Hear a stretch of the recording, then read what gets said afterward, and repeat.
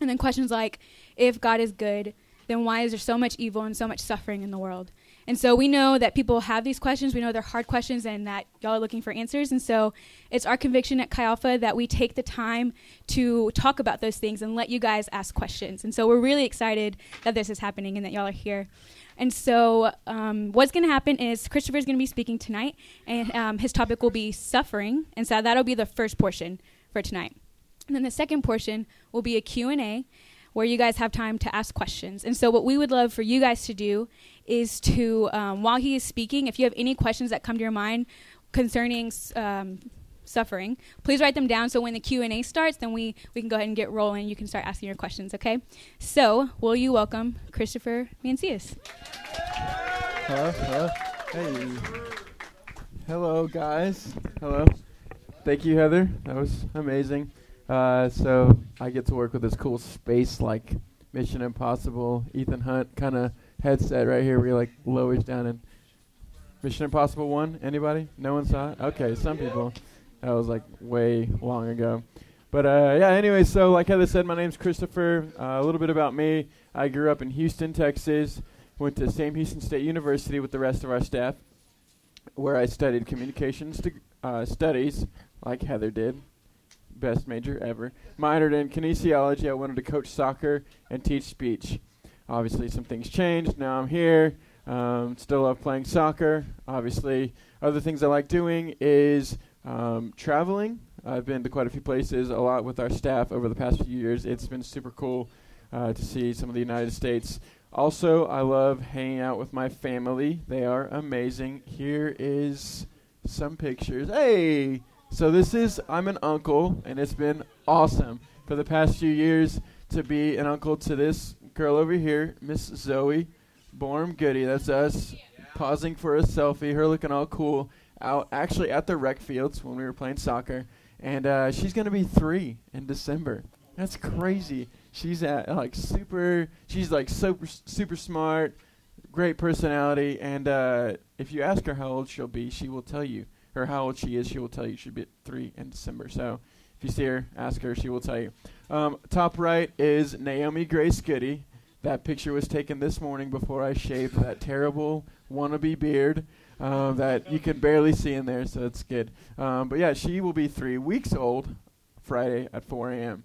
And so she's been cool to have. My mom and dad are actually up here this week, and they're helping Katie and Jordan take care of her, which if you didn't know, Katie and Jordan is my sister and brother-in-law. So if you don't know who they are, then that doesn't mean anything to you. But anyways, that's their 2 daughters. And then bottom right is my brother. I have a younger brother, Steven. He is 25 years old, and that's his wife, Ashley. They went to Texas A&M, and they live in Houston now, so I don't get to see them much. And then that's their monster of a boy, Judah Luke. He is huge. That picture was taken like a month ago, and he's going to be 5 months old in like 3 days. He is so big. But my brother, he shot up in high school, but he used to be quite bigger. But anyways, I don't get to see them much. I wish I did. They're awesome. Yeah, just a little bit about me. So tonight we're talking about suffering. Our question for tonight, it doesn't seem like it would be too fun, right, to talk about suffering. But we're going to have some fun tonight. Hopefully you guys can have some fun with me. Adam's like, wait, you can't have fun when you're talking about suffering. Well, it's my belief that this whole thing called life ends well depending on what you believe and who you put your trust in. And so if there's any hope, joy, fun that we have tonight, at least on my end, that's where it comes from. So to start off, we're going to do a little activity. And before we do it, I just want to let you know there's just one thing we're doing. It is, I'm going to put a word up there, and you guys just yell out what you think. You look confused, some of you? Yeah. So, okay, we're in a classroom, so we might as well do an activity. So this is the first one. T? Mine? Polo? Tanks? Okay, yeah, so obviously different ideas. My first thought when I was preparing this was a flannel. That day was a little cooler than today, right? It's the fall, so flannel. It's like, 80 degrees today, so, wouldn't really wear it. I'm still wearing long sleeves, though, so I don't know how that happened. But, yeah, so guys might think of Like T-shirts, girls might think of what? Like a spaghetti strap under a sweater, something that you'd wear in the fall, or I don't know. I'm not a girl, so I don't know what girls think. So that's you guys. If it was in the summer, I might think of like, my favorite T-shirt or something like no shirt at all, because it's the summer, and who needs a shirt in the summer? It's sun's out, guns out. But anyways, so basically different words bring different ideas to different people depending on their circumstances, right? So that's kind of like what we gained from this. Let's do some more. Mac. Okay, a lot of Macs. PC. Okay, see, I knew there'd be some trash talk on this one. There's definitely a PC and a Mac camp, and it's like real strong feelings against each other. This is not my laptop. This is Sean's. He's amazing. He's letting me use it. Macs are awesome. I want to get one. So PC guys, I'm converting hopefully soon to the Mac religion. But anyways, we can go to the next one.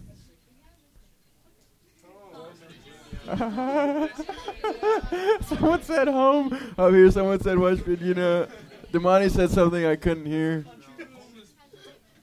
Homeless, alone, home alone. Right? Okay. Some people, you might have thought of the house you grew up in. Some people might think of like what, your grandma's house, because you spend a lot of time there. So it's like it's homey. Has taters. Alex's grandma's house has taters, so go there if you're hungry for potatoes. But some people might think of a map if their home's like far away. We can go to the next one. Puppy German Shepherd. Guys, I heard there was a puppy petting party at Lion Tower. Yeah, Sarah says there was a puppy petting party. Sounds amazing. Confession, I am apathetic towards dogs. Yes, I see. I'm not a dog hater. I just don't love them. So I know. Yes, I knew I would make some enemies saying that, but there is an in between I hate dogs and I love dogs, and that's where I am. Who else is there? Taylor, thank you. Hey, one person. Everyone else of you who is actually there is scared to make enemies by raising your hand. But there is somewhere in between. Yes. Oh, I care about the cats less. Way less. They are down there. Thank you for asking. I meant to mention that, and I forgot. But we can go to the next one. Oh, hey, sorry. Go to the next one. Shame on you guys. I know your first thought. Shame on all of you. All right, we can keep going.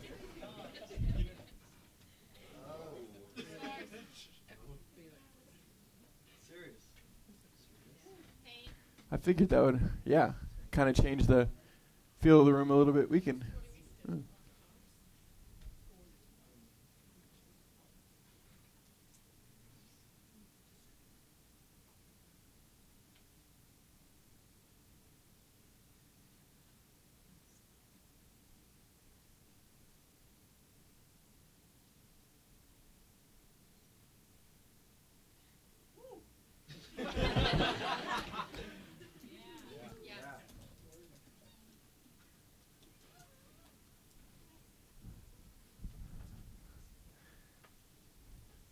Dang. Okay. So, all those words, 9/11, Holocaust, rape, murder, Charlottesville, these things are some serious issues, right? Who has had this question before? Raise your hand. Why would a good God allow so much evil and suffering in this world? I figured most people would raise their hands, because if you didn't, then you probably wouldn't be here. I've had this question before. My guess is that everyone in history has had this question before. Why? Because this question, suffering and evil, it usually causes pain. And pain is personal. And because we're people and we're personal, we experience pain. And so this question is huge. I'm guessing most people, in all of society who have ever lived have asked this question.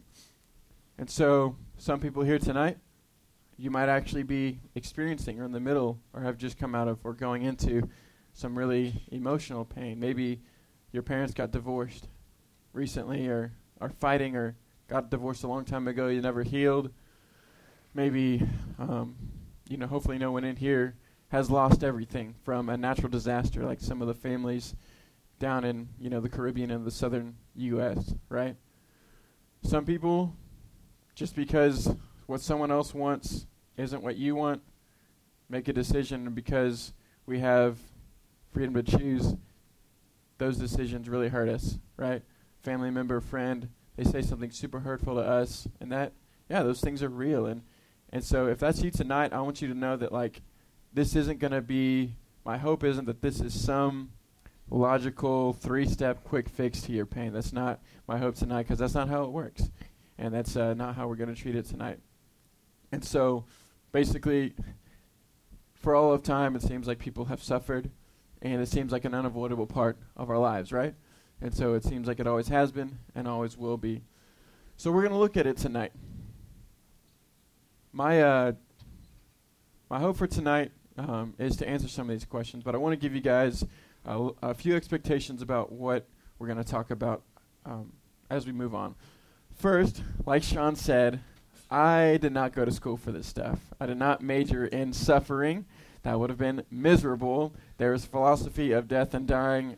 Everyone who I've ever heard has taken that class says it's the worst class they've ever taken in their whole life. It's worse than, OChem and all that other stuff. It's literally makes you depressed. So I didn't go to school for anything like that. I researched, I put a lot of time and prayer and preparation into all of this stuff, but I'm no expert. Most of what I say tonight was actually gotten from people who talk about this kind of stuff for a living. Ravi Zacharias, Vince Vitale, I think that's how you say it. He's Italian, so whatever it sounds like in Italian.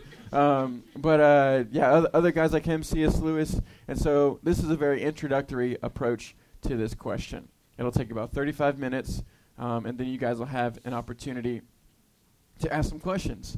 And so I guarantee I will not answer all of your questions tonight.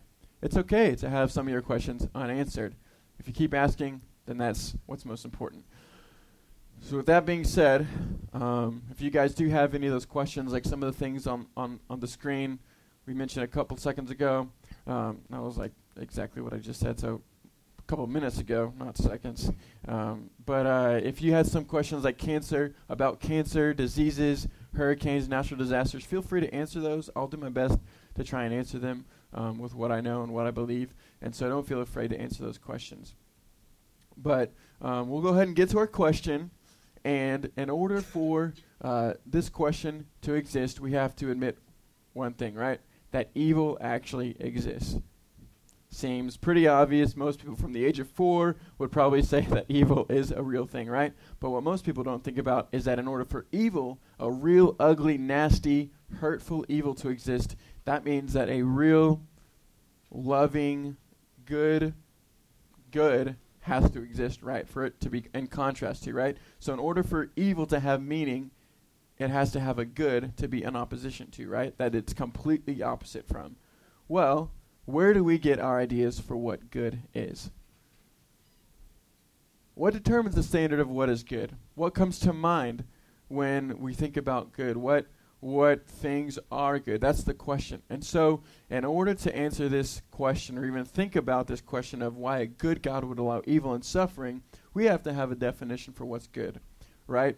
So, if I asked you guys in here what good is, I'd probably get 20 different answers, and I'm sure they'd all be good, and they'd probably have to do something with what your mom told you growing up, what you learned in a school, a Bible verse, something you heard on a movie or TV, or, whatever else, right? And I'm sure they could be very, close, or maybe even an exact definition of what good would be, right? Well, we're just going to focus on 2 different ways that people usually define what's good and what's evil. The first one is by feeling. How I feel. What do I feel is good? Common sense, logic, reason, what seems to be good. That's what seems to be evil. That's how people usually determine, or that's one common way people use to determine what's good and what's evil. This is called subjective morality. Subjective morality is moral claims that have no truth value. It says good and evil are relative values. So that's basically pretty common for today, right? I do what I want to whoever I want, and I get away with it, and you can't tell me I'm wrong, because that's how the world works, right? So what I believe to be evil or good today might be worlds different from what people 1,000 years ago believed to be good and evil, right? Because they might have felt entirely different from how I feel today, okay? Or the person down the street might feel completely different from how I feel about good and evil. Or I might feel like it's a bad thing to murder someone right now, but could hop in my car in an hour and go run somebody over, and that'd be perfectly fine if I felt like it. Sounds pretty crazy, right? Sounds super extreme, and hopefully no one would ever do that, but I'm sure it's happened. And that's what we have to consider as being the possibilities within this subjective morality, being how we determine good and evil. So the attitude of today is what I think is this: I do what I want because YOLO, and you better show tolerance or you're wrong. But I'm not being intolerant or hypocritical. Pretty ridiculous, but does this sound familiar? This is most people's attitude today. All put like this. No one says this in words like this is my subjective morality on good and evil. It's this right here. No one says that. But this is like how it plays out in our lives. So, if subjective morality is how we're going to determine good and evil, let's say we go with that. So, whose feelings are we going to go off of? Whose ideas? Do we look to like an influential leader like Mother Teresa? She was cool, right? She housed orphans and lepers and dying people in Calcutta, India, mid-19th century, 20th century, 1900s. Right, Jordan? Yeah. I think, yeah. Charles? Thanks, Jordan. Charles. She housed them. She took care of them. She devoted her entire life as her call by who she believed was God to house these people and take care of them, even if it just meant that they were going to die there. Influential leader. Another influential leader, Adolf Hitler. What a stand-up guy, right? What did he feel like was good? He killed those same group of people. 6 million plus of them and others, right? 2 influential people, 2 great leaders, 2 totally different ideas of what's good and what's evil, right? What about entire societies? Some societies, really good ones, they say, hey, it's good to love your neighbor. Help them out. Good Samaritan, story in the Bible, we need to help people when we see them suffering. Other societies say, we feel like eating our neighbors. Cannibals. Yes, people actually eat people. But they think it's good, right? So entire societies, maybe not the best place to go. What about religion? Seems to be pretty morally based. There's God in the picture and, everything. And they seem to be like a pretty good place to go. Some religions promote peace and life in their homes and in their society and across the world. And they even go to the ends of the earth to do that. Through peaceful methods. Other religions, to create peace, they kill people who disagree with them. They sacrifice children so they can have more crops, fertility gods. Right? We don't hear about a lot of these things because we live in the West. And it's very foreign to us. So, the question is, are we willing to consider Hitler innocent because he did what he felt like, or cannibals normal because they're doing what they feel like? Or are we, like Good was saying, that ISIS is completely off the hook because they're doing what they feel it promotes peace, and, it's okay to kill your baby to a fertility god for some extra corn? This is what we're looking at. This is what happens when subjective morality is what we use to determine what's right and what's wrong, what's good and what's evil. What do I feel like doing? If there's no constant standard, then these are the things we have to consider. So, I don't think that's the best way. The best way, I think, is something called objective morality. This is moral claims. This says that moral claims have universal value. Moral law is rooted in universal truth.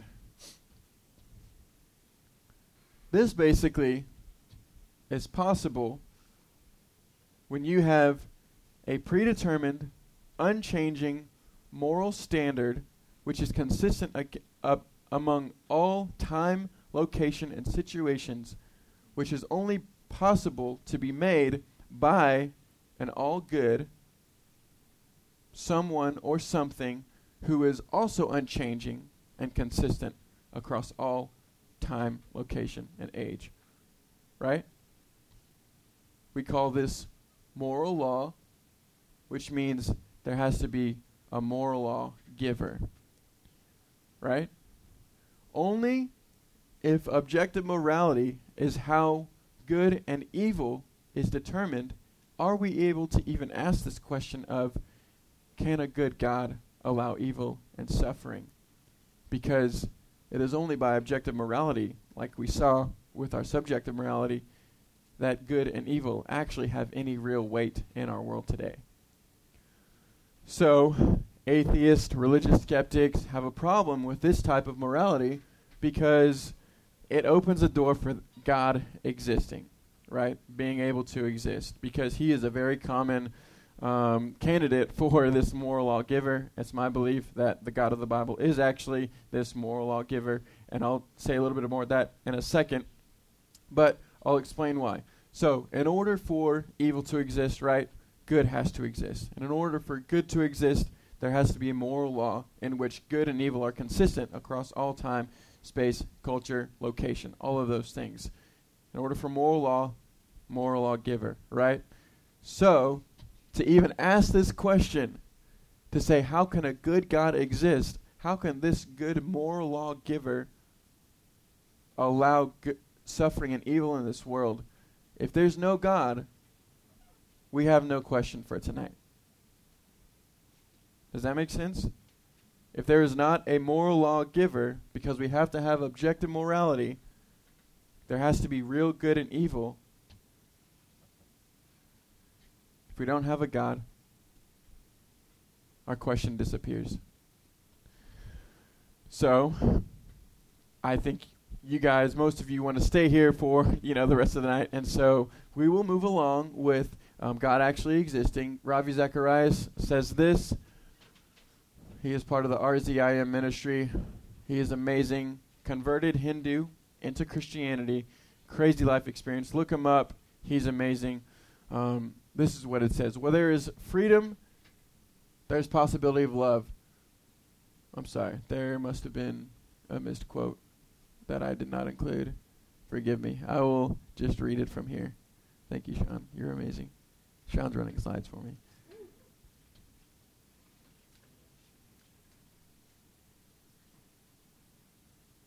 All right, here's what Ravi says. In short, the problem of evil is not solved by doing away with the existence of God in the face of evil. The problem of evil and suffering must be resolved while keeping God in the picture.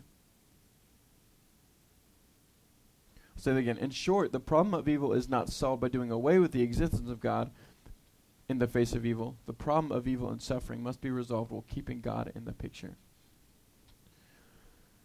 So let's keep God in the picture as we move forward. And let's say objective morality, this moral standard consistent across all time, location, and culture, is the way that good and evil exist. So we can answer our question. So, speaking of the Bible and God and why we're here and all of that stuff, in order for us to, form a, just to think upon what the Bible says about why we're here, right? A lot of what evil and suffering has to do with is why we're even here on this earth. So, just real quick, story of creation. There's a God, all eternal, all good, all loving, all powerful, made this place that we call earth. And he made man, and he made Adam and Eve, the first two real humans on this earth. Before that, people didn't exist. Why did God create these people?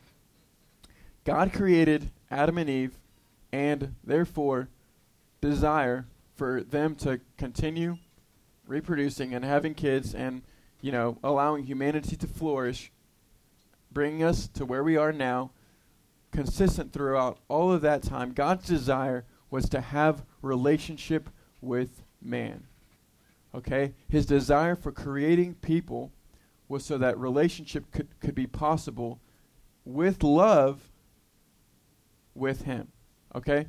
So, and the reason I mention that is because, a lot of people say, okay, well, and even thinking about the question, why doesn't God stop evil? Well, if God stopped evil, what would that entail? What would he have to do? If God were to create a world in which evil didn't exist, say before he even interferes with our decisions, he would have to create a world in which evil couldn't exist, right? Which means we can't choose anything wrong. Well, if we can't choose anything wrong, then can we choose anything right?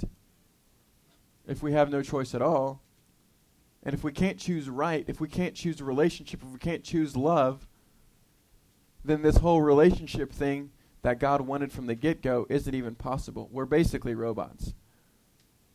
And everything that you've experienced about pain, although it's terrible, also comes with it the territory of experiencing love. And when someone accepts you for who you are, and when someone does good things for you and shows you that they love you by doing, good things for you or getting things for you or telling you how much you mean to them, that also isn't possible because it means nothing. Because from the beginning of time, you were programmed to say that. If someone does something for you, and robots can't love, basically. That's what I'm getting at. And that's what we would be if God created a world in which evil couldn't exist, in which predetermined actions existed. So first, we see that God had to create a world.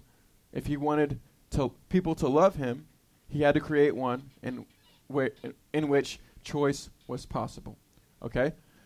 And in the same way, love between us is possible as well. Secondly, we have this, God can create, a world where humans have choice, but why doesn't he just stop evil whenever it happens, or whenever it's about to happen? So, he is all-powerful, right? And that would seem to contradict, if he can't do that, or he won't do that, he's either not all-powerful or he's not all-good, because he either can't or he won't, which interferes with his all-powerfulness or his all-goodness. Well, let's say I take this stool right here, and I say I'm strong enough to swing this and hit it on top of Lauren's head. Sounds cool, right? No, it sounds terrible. That would be terrible. What would happen? Her face, her head, her hair would definitely get messed up at least, right? And it would really hurt her. There might be blood everywhere, and it would just be a terrible situation. And you guys would think that I was a terrible person, and I would be, right? I would be a terrible person for doing that. The same stool that could hit her over the head could also be used for me to sit on. Hey, what a good use for a stool. This is awesome. I'm having so much fun sitting on this stool because that's what this stool is made for, right? So there are physical components, this material world that is true about this stool, that if I were to swing it at Lauren's head and God was like, no, wait, I have to stop all the evil, he turns it into flowers. He turns it into daisies, and her face smells good and she looks so elegant and it just complements everything about her face and her hair, right? And God successfully stopped that evil from happening, right? Most of you guys, hopefully, I think that's pretty ridiculous. Why? Because although God is not interfering with my free will, he is making adjustments to the world that he's created that is outside of his character and what he wants for us as people. He wants us to learn and to choose love. He's created us to also be able to choose love, and that's part of our lives. And pain is possible because love is possible, and because God has given us freedom to choose. So, although, yes, if my leg is broken and someone prays for it, in the name of Jesus, it can get healed. there are miracles, but that is within a very limited portion of our lives that God chooses to move, and that is to promote good as well. And so it is still consistent with his character and what he wants, and within the realms of a certain amount of intervention that he has allowed himself to have within our society. So we have freedom to choose. So God will not, intervene usually, unless he is asked to. We also have freedom to love, which means pain is possible, right? We also have free will, which means God will not make us do anything, okay? The type of world that God has created lines up with his character. Vince Vitale, I don't know, trial night. This is what he says. What kind of world God would have made depends on what God values. According to Christianity, what God values above all is relationship. In order for relationship to be meaningful, it must be freely chosen. For a relationship to be freely chosen, there must be the possibility of being rejected. Wherever there is possibility of relationship being rejected, there's a possibility of pain and suffering. So he pretty much lays out in one paragraph what I took 15 minutes to say, because he's amazing, and that's one of the guys who does this for a living. But this is this is the world we live in, guys. How boring of a place would it be if love wasn't possible? How dull of a place would it be if people couldn't get married, or people couldn't celebrate, or it was just all literally walking around pre-programmed. Stephen Hawking? Richard Dawkins, he says his belief on good and evil is that people are just dancing to the tune of their DNA, right? So it's this very predetermined thing that evil and suffering don't actually have any implication on our lives, because as an atheist, he has to believe that with no purpose, evil and suffering are just a natural play out of this DNA, that everything that I do is, if I were to hit Lauren over the head with this stool, then it would just because that's what was in my DNA, right? So, but of course, the Australian cricket team was in a match against England, and one of the Australian players got out. This probably doesn't make too much sense to a lot of you guys. Ravi tells this story, but basically, Richard Dawkins, he is a huge cricket fan because he's from England, and he was watching this game a few years ago, and basically what happens is the umpire calls the guy, not out, and then Australia goes up winning the game, and he's very upset. He tweets about it, and then very sarcastically, people comment on his Twitter, they were just dancing to the DNA. The tune of their DNA, and of course he probably gets really upset. But even Richard Dawkins, even he cannot live consistently with the claims that he makes about what is good and what's evil, right? No one can live under subjective morality and actually live out completely their ideology about that. And so now we can go to that Ravi quote. This is going to wrap it up real quick. Where there is freedom, there's possibility of love. Where there is love, there's possibility of pain. Where there is pain, there's possibility of a Savior. Where there is a Savior, there's a possibility of redemption. Where there is redemption, there's a possibility of restoration. Freedom makes love possible. Love makes pain possible. Pain makes the Savior possible. And the Savior brings redemption. And redemption brings restoration.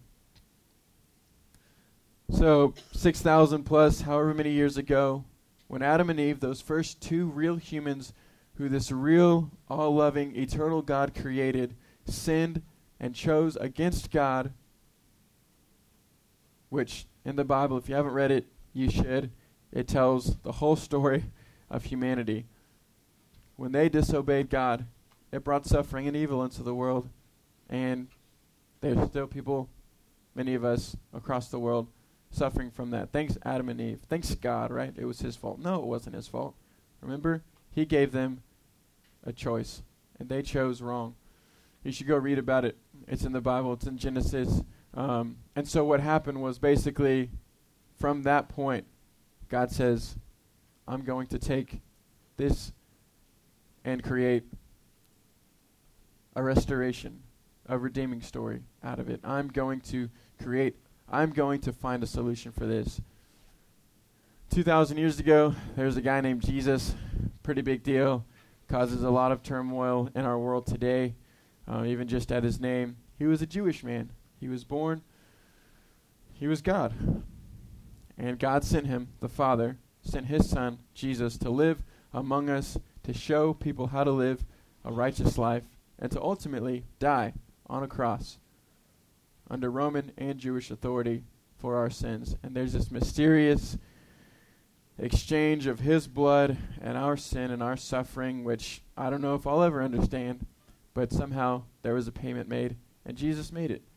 And he said, your issues I will solve. Your sin I will take the punishment for. This suffering I will take the blame. And he died for it. And then he rose 3 days later, and then he sent his disciples out. And then 2,000 years later, here we are, because they did their job. But the moral of the story is that, like Isaiah says, this is what Jesus went through. He grew up before him like a tender shoot. Some of this might not make too much sense. And like a root out of dry ground. He had no beauty or majesty to attract us to him. This is talking about Jesus. Nothing in his appearance that we should desire him. He was despised and rejected by mankind, a man of suffering and familiar with pain.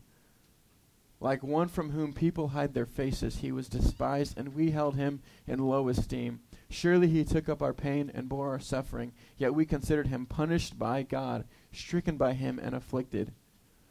But he was pierced for our transgressions, he was crushed for our iniquities. The punishment that brought us peace was on him, and by his wounds we are healed. We all, like sheep, have gone astray. Each of us has turned to our way, and the Lord has laid on him the iniquity of us all.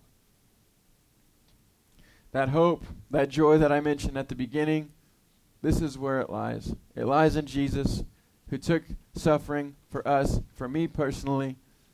And it says in his word, in the Bible, that if we put our faith in him and we live for him in love, loving him and loving the people around us, then that suffering that he talks about, this hurricanes, cancer, breakups, discouraging words, these all are gone. At the end of the Bible, it says he will wipe away every tear from their eye. And that's his promise to his sons and his daughters. And so, if you haven't read the Bible and a lot of this is new to you, then I encourage you to. But this is our hope, and this is our answer, and it's Jesus. That's the answer to pain and suffering. So that's it. Q&A can now begin.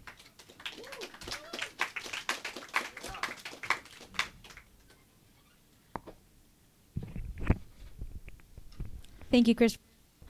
That was great. So we are going to start Q&A. And so we will have one person, either you can start a line here or over there, whichever side you're closest to. We will limit it to one question per person just for now. That way multiple people can have a time to ask questions. And then when you receive the microphone, please talk into it clearly so everyone can hear you.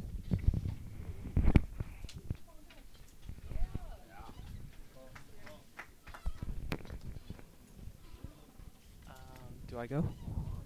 All right. How about like little kids? So say like there's a baby and they like die for like, what about that? Like, how do you explain that away? So do the baby just go to hell because he or she did not know about God? Or, yeah. That makes sense. That's a great question. So this is a question that basically he mentioned hell.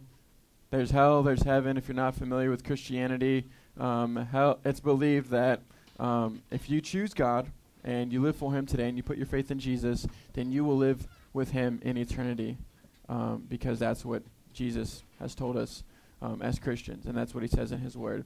If you reject his love, if you reject his sacrifice on the cross for our sins, then you spend eternity away from him because you lived your whole life saying that you don't want to be with him. And so these two terms, heaven, eternity with Jesus, or hell, eternity away from Jesus. So to answer the question, it is, to my understanding, I've been reading this book, Youth Aflame, by a guy named Winky Pratney. Oh, yes. He's amazing. He's this old guy. His name's William, but he goes by Winky. So if you haven't heard that before, he always says he's not a purple Teletubby, and he's not. He's awesome. He's from New Zealand. He's great. He was here last year, so a lot of you probably heard him. But anyways, so Winky says in his book, Youth Aflame, and this is actually a pretty common belief among a lot of different Christians, and it's that there is what's called an age of accountability. And so if a child, so Zoe, my niece, Jordan's daughter, she has some kind of understanding of what's right and what's wrong because of what Jordan and Katie have told her, right? But if you were to explain what sin is, she probably won't understand that, right? And even, I mean, when I committed my life to the Lord, I was 8 years old. I grew up in church, and I prayed with my mom. And even at 8 years old, I don't even know if it was just, well, I don't want to go to that, fire pit. I want to be in heaven, right? And that's what people taught me in church growing up. And so, even at age 8, I don't know if I knew what sin was. And so, this age of accountability is basically what Christians believe as to the point at which someone is knowledgeable and understanding of that what they're doing is against God. And if they die before that, then it is believed that they basically, not that they were sinless, but because they were unaware of what their sin was, they didn't have the knowledge to ask for forgiveness from it. And so the belief is that God counts them innocent and they will be in heaven for eternity. Does that make sense? Can I get a specific Bible quote? Yeah, go ahead. Yeah. Go ahead and come up. So the law was created right after Noah's Ark and all that stuff, or before it and all that stuff. And it took Jesus, 1,200 years-ish to come out and essentially do away with most of the law, or at least the consequences of the law. Why did it take him that long, or for God to send that down? And what were the consequences for the people who lived between that, which weren't? It was almost not possible to follow the law to the key. What was the consequences of that? So basically, if heaven and hell are a real thing, and Jesus hadn't come until 2,000 years ago-ish, then what did salvation look like for those people before Jesus? Okay, yeah, that's a great question. What I've learned is that those people, this guy named, what's his name? Eric Sawyer. He's a German guy. He lived 300 years ago? He's super, super way dead. 60 years ago. 60, man, guys, I am terrible with history, but I just read these guys and I love what they say. Well, anyways, he mentions World War II. Why would I think that he lived 300 years ago? Well, anyways, it does seem that long ago. When you buy old books, they look like they're 300 years old. But anyways, basically, Eric Sawyer, he's got this book that I just finished. It's amazing. It's called The Dawn of World Redemption. Okay, and so this book, he goes through, and the premise of the book is that everything before Jesus points to Jesus, and everything since Jesus points back to Jesus, right? And then certain things that have to do with the end times and heaven and eternity, like Revelation stuff, those obviously point towards the future. But most things, even in mainly in the Bible, point back towards Jesus.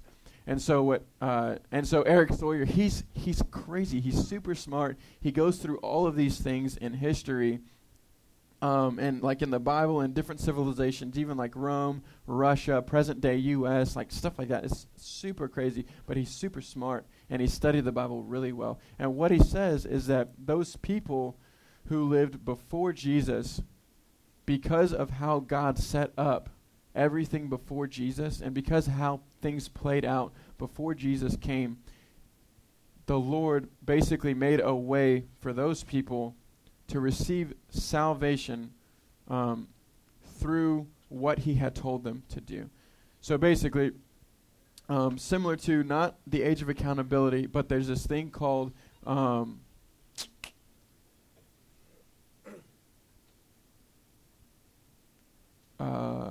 blanking on the term, but basically it's the Lord wants us to live up to what we know, right? And so these guys had the law. He gave them the law. Jesus hadn't come yet, and so that's what they had. And so as long as they did those sacrifices and you know, they kept those laws, which seems terrible. I mean, like, I wouldn't want to keep a set of rules, right? Rules just usually, if they're unnecessary, make things not fun, right? And so what Eric Sawyer says is that that's what God had given those people back in that time. And even Hebrews, the book of Hebrews, I think it might be chapter 12, but it says,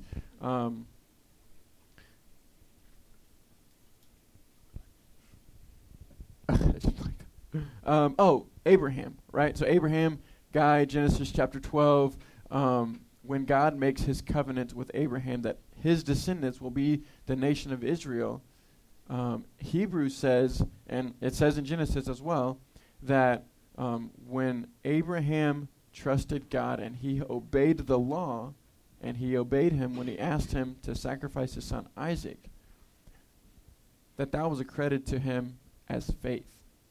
And so even though they were like living out the law, they were still putting their faith in God by like the outworkings of their life through the law. Does that make sense? Okay, yeah, because I mean, like, even I think the book of James says faith without works is dead. And so if our faith doesn't lead us to love people and do good things, you know, things that the Lord would want us to do, then like people are gonna like question that faith as well. Does that make sense? Is it good? Okay. Thanks. I thought you were going to touch on this one in this last question. So basically, this is like a combination of the two questions. So what about the people who are alive today who are in these remote areas who have not heard the gospel, have not had the opportunity, have not been presented with it? Do they suffer because they don't know, or how are they treated? Actually, do you mean, do they suffer currently in their life, or will they after their life? Will they? Okay. So will they suffer because they didn't hear? People who haven't heard about Jesus go to hell because they didn't have a chance to hear about because they weren't told. Right. Okay. So this is one of the biggest questions in Christianity. Most Christians don't have a consensus on this. I did not specifically study this question or the answer to this question, but there is one thing that I want to mention that both Ravi Zacharias and Vince Vitale, they talk about. So our situation is that these people who we know like are there, and you know, most likely there are some people who have never heard about Jesus, and most likely there are millions of people who have never heard about Jesus. And so it's like so I play soccer. I'll use an example and then tell you guys what these guys say. I play soccer, right? And I play like every couple of days out on the rec fields with a ton of guys, and it's awesome. I love it. Runcheat's out there sometimes. He tears it up. But there's this common tendency for, say you have like, 60-yard field, and if I kick the ball very close to the outline, then the person on the other team 60 yards on the other side of the field will say, hey, that ball is out. And I'm like, there's no way you can tell from 60 yards away if the ball was out by this much, right? So, you guys who watch football or basketball, if you played a sport, anything, it's like basketball, like it's the same thing. Like you cannot make the call from way over there. We are 60 yards away from those guys, right? And so part of this issue is the fact that I don't think we're close enough, proximity, or trained enough, theologically to make that call. Okay? And so I don't want to like shy away from the question and say, hey, I don't have an answer and we'll just find out one day, but that's kind of where I'm at. Like I've at this point in my life have said, okay, I trust that God is good, and I trust that he's loving, and I trust that he will give everyone a fair chance at knowing who he is. Okay? And so I believe that we're metaphorically 60 yards away to make that call. The way that Ravi and Vince put it, basically, Vince Vitale, he tells this story about how when he was born, he had a C-section. Super gross, I'm sure. Giving birth obviously isn't that exciting in terms of how clean it is in general. I was actually going to find a picture of a C-section, thought that'd be way too far. I was in Starbucks and I actually looked it up, and that was a bad call. But anyway, so I'm not going to show you a picture. But he got a C-section when he was born, right? And so he used this example to a similar question about, say there's aliens, right? On some other planet, billions of miles away, and they are given the sole once-in-a-lifetime opportunity to have a picture into our world, right? And say that opportunity was Vince's C-section birth. Crazy, right? I mean, like you're an alien, and you're like, what is going on, right? If all you see is a doctor cutting open a stomach and a baby crying, full of blood, and the doctor pulls them away, and the mom's reaching for her while her stomach is still cut open, you would probably conclude that those doctors are very evil people, and this is a very terrible situation, right? But you had only 20 seconds into that world, right? So you had a very limited perspective. You have very limited knowledge of the situation. These aliens don't know that they were actually saving the baby's life and probably the mom's as well, right? And it was for the best that they did that, right? And so these aliens have a very limited perspective. And so if they were to conclude, oh, they're evil, or this is the reality of the situation, and make a claim about that, then that would like be way too limited knowledge.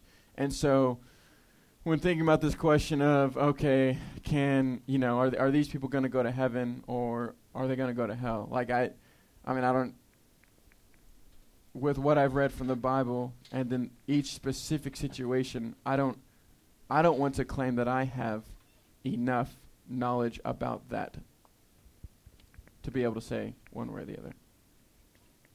Make sense? Hey, Taylor. So I just wanted to ask what you thought about Romans 1:20, on what it says about that. It says, "For ever since the world was created, people have seen the earth and sky. Through everything God made, they can clearly see his invisible qualities, his eternal power and divine nature, so they have no excuse for not knowing God." Yeah. Hello? Hey? I moved it. Oh, I have to drink some tea, some honey. Great question. So that actually verse was in mind when Alec asked that question. So basically, I don't, Taylor, I don't have a full answer for that question either, but I will tell you what I do believe is true. Like I said, I believe that God created mankind to have a relationship with him. And in order for that relationship to exist, man has to be able to know God. And so in order for man to be able to know God, God has to reveal himself to man. He's infinite, we're finite, and so there's certain things that, we'll learn for eternity about Jesus. because he's infinite, right? And so what that verse says to me is that God has made many countless efforts to reveal himself to humanity. So whether that means you grew up in a church like I did, and maybe you, or you live in the deepest, darkest jungle in wherever, the bottom of the ocean, or wherever people live that don't know about God, right? I'm sure lots of places, right? Then I know that because God desires a relationship with all men, that he has revealed himself continuously to people. So, the extent of how, like I mentioned with Brandon's question, how responsible God holds each individual to the knowledge that they've been given about himself, I don't know the answer to that question. I don't know if it's like, oh, they saw the sunset 40 million times, and for that reason, like, and if they haven't accepted me, then they lost their chance, or like different things like that, because a lot of people, I mean, there's people who still today worship the sun and the moon and the stars, and so there's like almost like this understanding that there is something divine out there, and so Ecclesiastes says that God has written eternity on the hearts of men, and it is like calling forth towards eternity, basically. And so I believe that God has put the ability to recognize eternity in our hearts, and I also believe that he has made many efforts to reveal himself to people through various methods, including nature and things like that, to where men and women and whoever else, children, older people, are at some point without excuse. Does that make sense? Yeah, and I'm not, like I said with Alec, I'm qualified to speak for God on that one. Thanks for your question. It's good. So if everyone has their own time to go, why doesn't God allow everyone to go painless? Like, some people might die of a car crash, but some people might die of cancer, which could be very painful. And so why doesn't he allow everyone to go when it's their time painless? Because he plans each and every one of our times. Okay. You actually said at the end what I was wondering.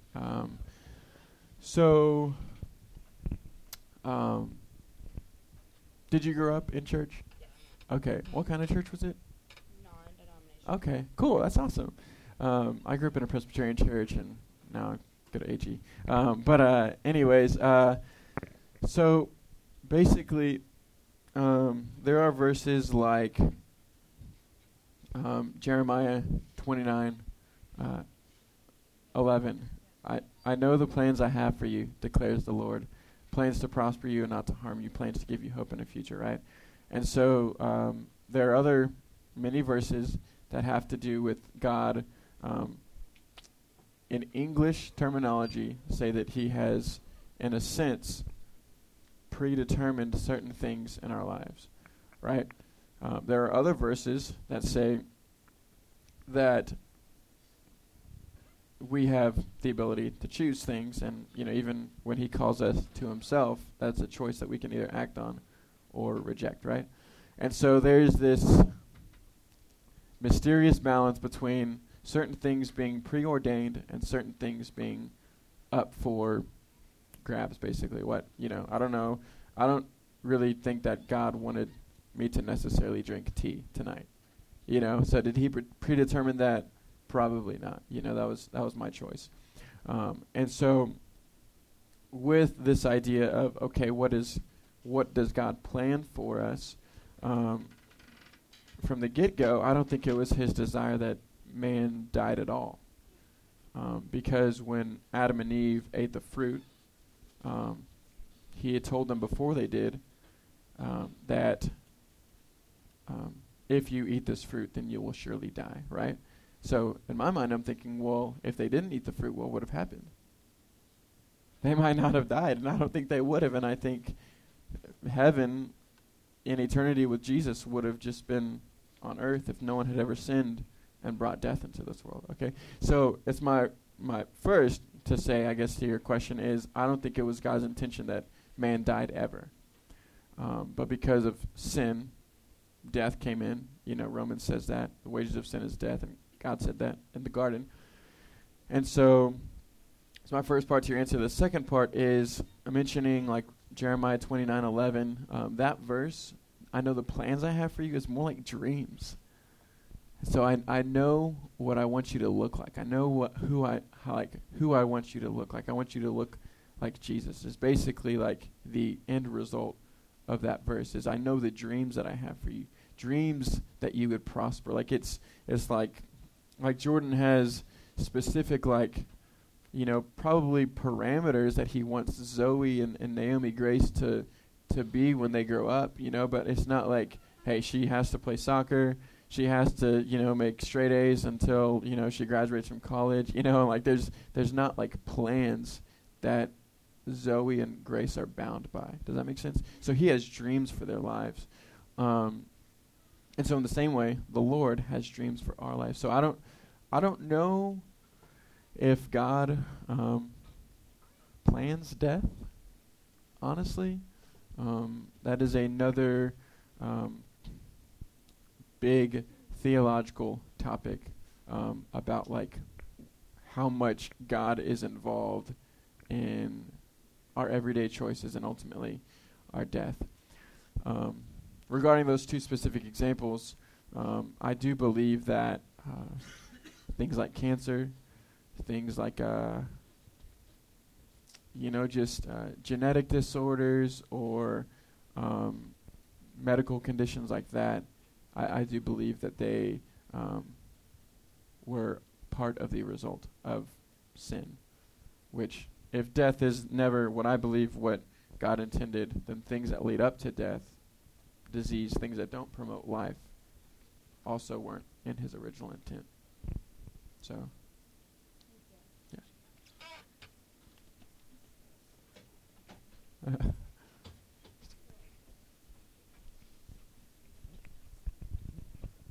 I'm going to ask my question and then sit down because I don't want to stand here all awkward the whole time. My dad has like stage 4 cancer, and he supposedly like knows the Lord, but he's not praying for himself at all. And like he's Catholic, and that whole side of the family is Catholic, but like I asked him if he's praying, and he said no, and that whole side of the family isn't praying for him, so I don't like know what his relationship with God looks like. So how do I make sure that he is like, I don't know, like good, and like, because like there's all this other crazy stuff that's happening, so like I know he does not have peace, but like, you know, God forbid if he goes, like I want to make sure, like I don't want to spend the rest of my life wondering like where he's gonna be like when I get there. So do you have any advice on how to like proactively get him to like, you know? Yeah, it's I'm really glad you asked that question, because it's like, yeah. First, I'd say pray like crazy. I'm sure you already are, and you love him a lot. It's evident, just in your question. And I mean, you love people, so there's no doubt that you love him, and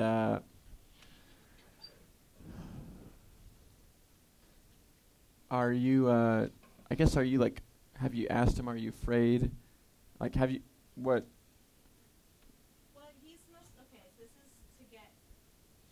so much worried about himself because his girlfriend is kind of psycho, and like, you know, she's on drugs and not taking care of the kids that they have together, which aren't actually even his, but he feels like he's a bad guy to us, so he's trying to be a good guy to them, but like, he has no right to fight for custody for them, so he's trying to like make sure that like if he dies, they'll be okay. So he doesn't. I think he's like just like, I hope I don't die so I can take care of them.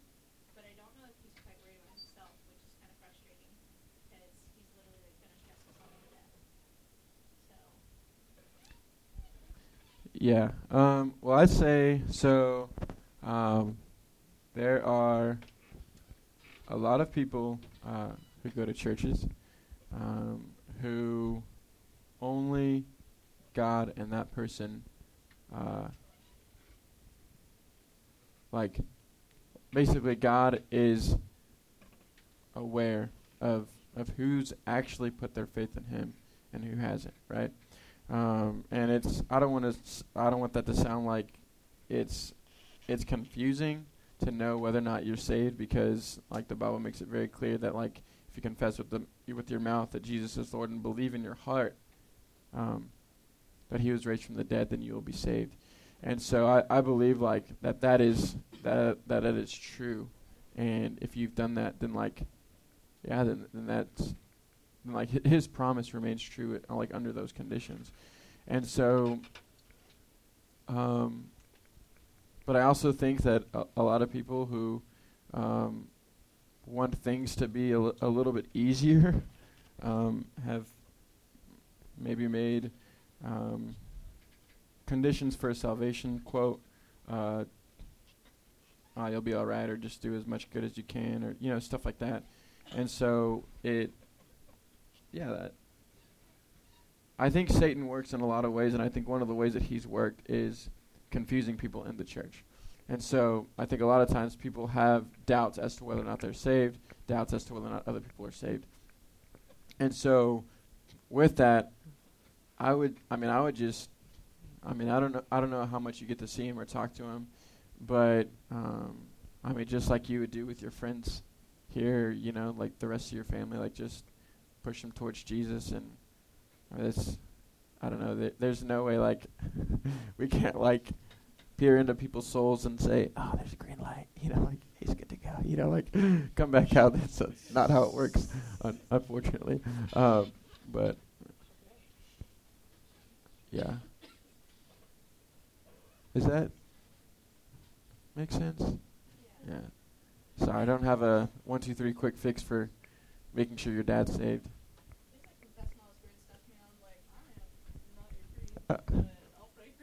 Yeah, push him to community.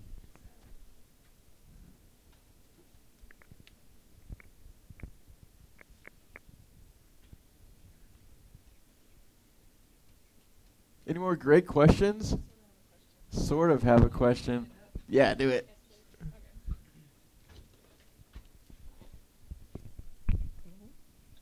Okay, so this is sort of on the topic of suffering and sort of not.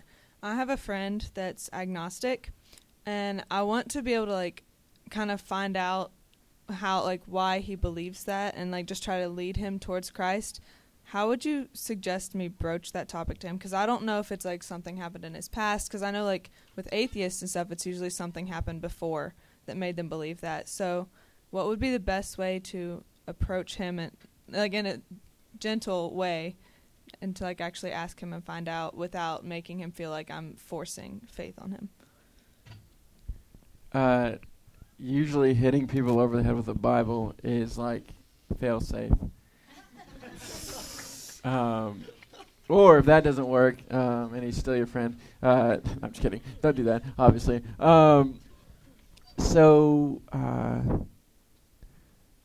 I guess I had a guy in small group a few years ago. His name was Akito. He's awesome. He's from Japan. He's now in Japan, and he was here for a semester.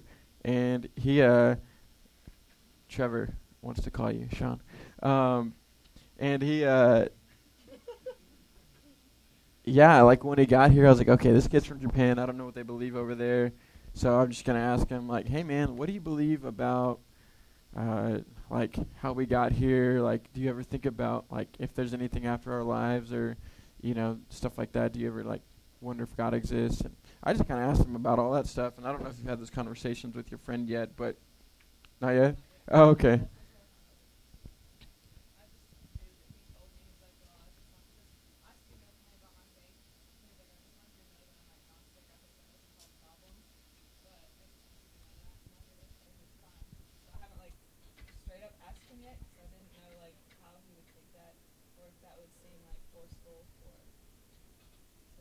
Yeah.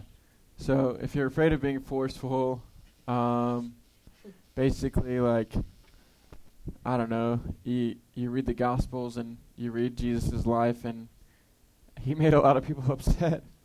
And he wasn't afraid to. Like, he wasn't, like, trying to make people upset. You know, he was just standing up for truth, and he was concerned so much about their eternity and their relationship with the Lord and whether or not they'd put their faith in him, that he was willing to, like, get made fun of or spit at or, you know, rebuked by the top religious officials in his time, you know, and ultimately he went to the cross for what he said and who he made angry.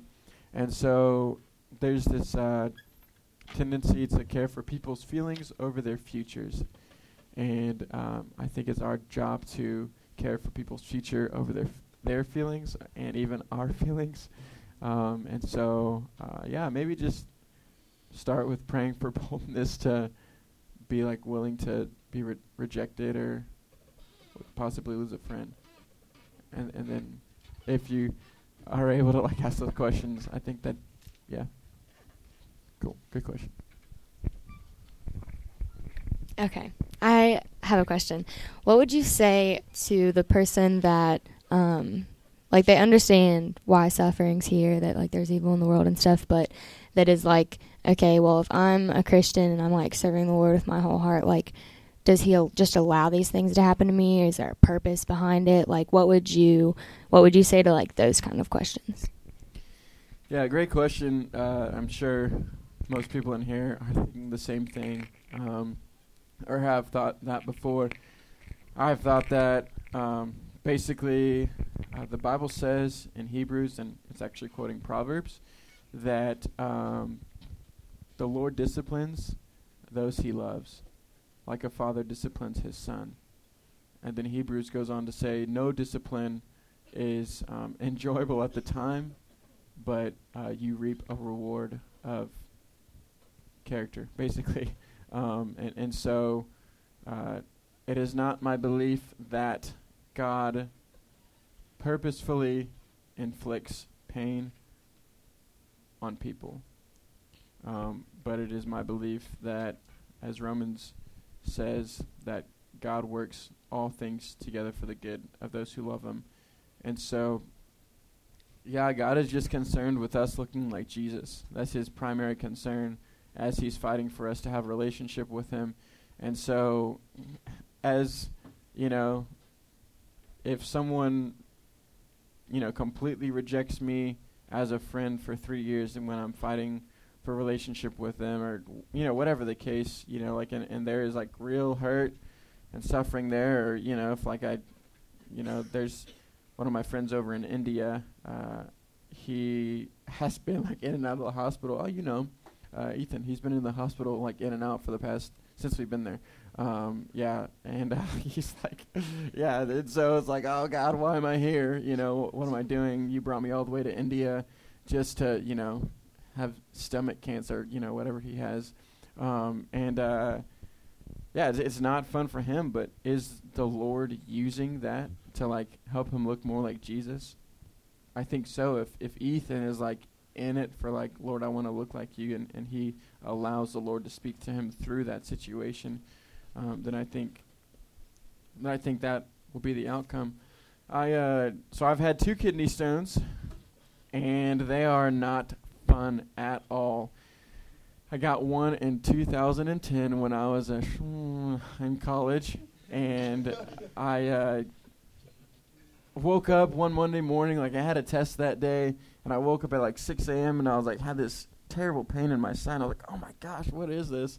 And I actually had some, I thought I had some digestive issues, and so I'll say that. But I tried to go to the restroom a few times, didn't work, and ended up being a kidney stone, right? Well,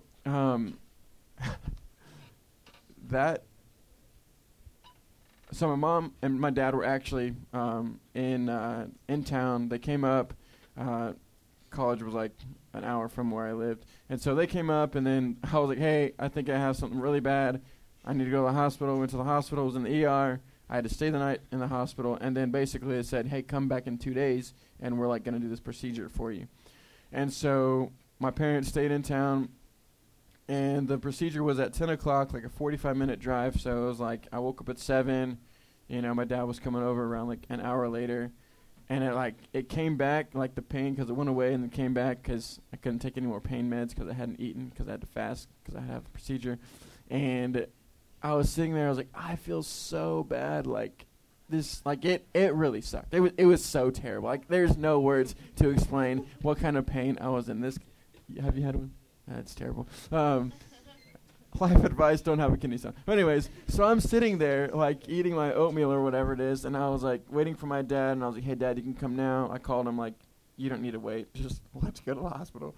And so as I'm waiting, I'm like, "Man, I don't want like what it hurt physically, but also there was like kind of like an emotional pain that came because I knew that when my dad showed up, he would feel emotional pain for me because he was having to like watch his son suffer, and like he couldn't do anything about it. He could just like take me to the people who could.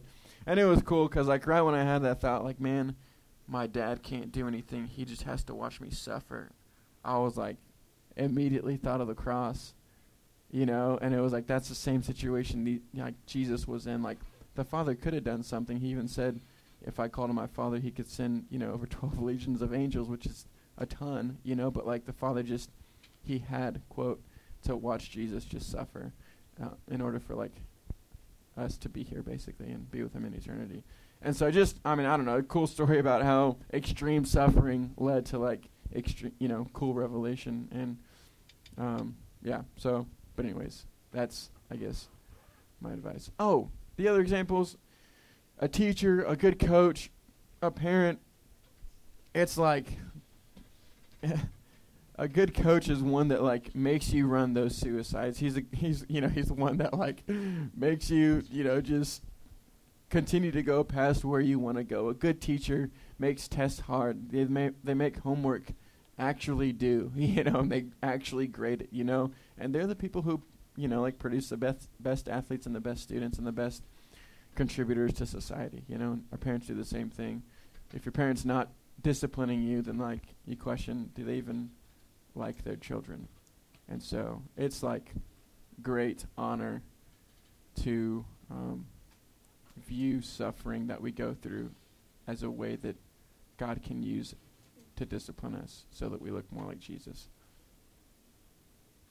Does that make sense? We have time for one more question.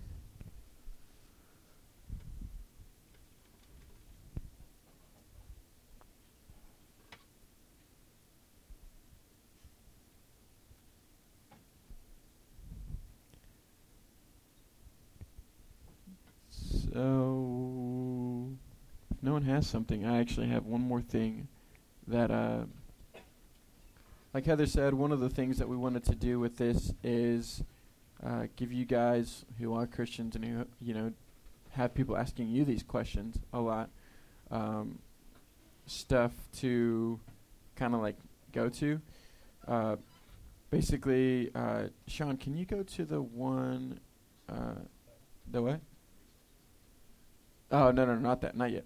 There's one other thing. Go to the gods of the Canaanites. All right, so basically, okay, no, I'm sorry. I'll set it up first. So in the Old Testament, right, you have Abraham, you have Isaac, you have Jacob. God promises Abraham and his sons that they will have a certain portion of land flowing with milk and honey, that they will be abundant. They spend 400 years, the Israelites, in slavery in Egypt.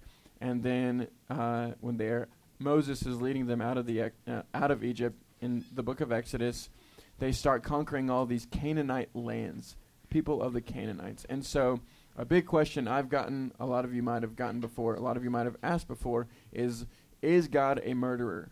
He told his people to kill all of these other nations so that they can have this land, right? Where's the goodness of God in that?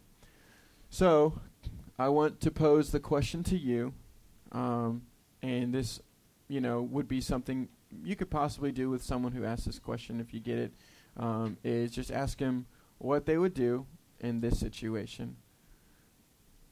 If you didn't know, there were many gods that the Canaanites worshipped. one called Asherah, Molech.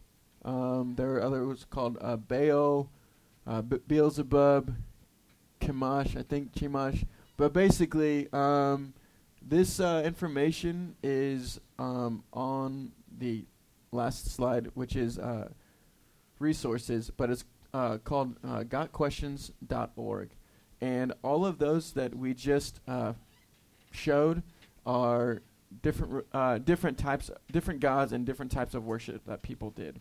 And so pretty much the people who the Israelites were taking land from were using worship with basically prostitution, child sacrifice. There was one, I think it was Molech, who you were required in order to worship this god, in order to, I mentioned, get some extra corn or be favorable to that god for your crops or your cattle. You had to lay your firstborn child on simmering hot hands of the idol as they burned alive in front of you. And it's even said that, like, if they showed any emotion, the parents, then they'd have to do it all over again. So child sacrifice, sexual stuff, it was crazy. And so these guys basically, the question of why would God,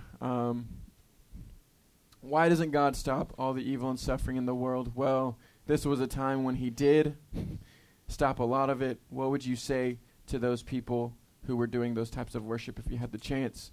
God had the chance, and he did something about it, and now people are blaming him as being a murderer. And so a really good friend says that if you have cancer in your hand, in order to save your body, if there's no other way to cure it, you cut off the hand to save the body because you love the body. And because God loved the rest of the world, he was willing to cut off the hand that had cancer in order to save the rest of the body before it spread. So just to equip you guys with a little bit, if you get that question. And GodQuestions.org is great. It has all that stuff and more. So that's it. Yes, give him a round of applause. That was great. Thank you, Christopher, for all of that. Thank you for answering our questions. That wraps up our open house. We will have another one next month, so we will let you guys know at Chi Alpha when that will be. So thank you for coming.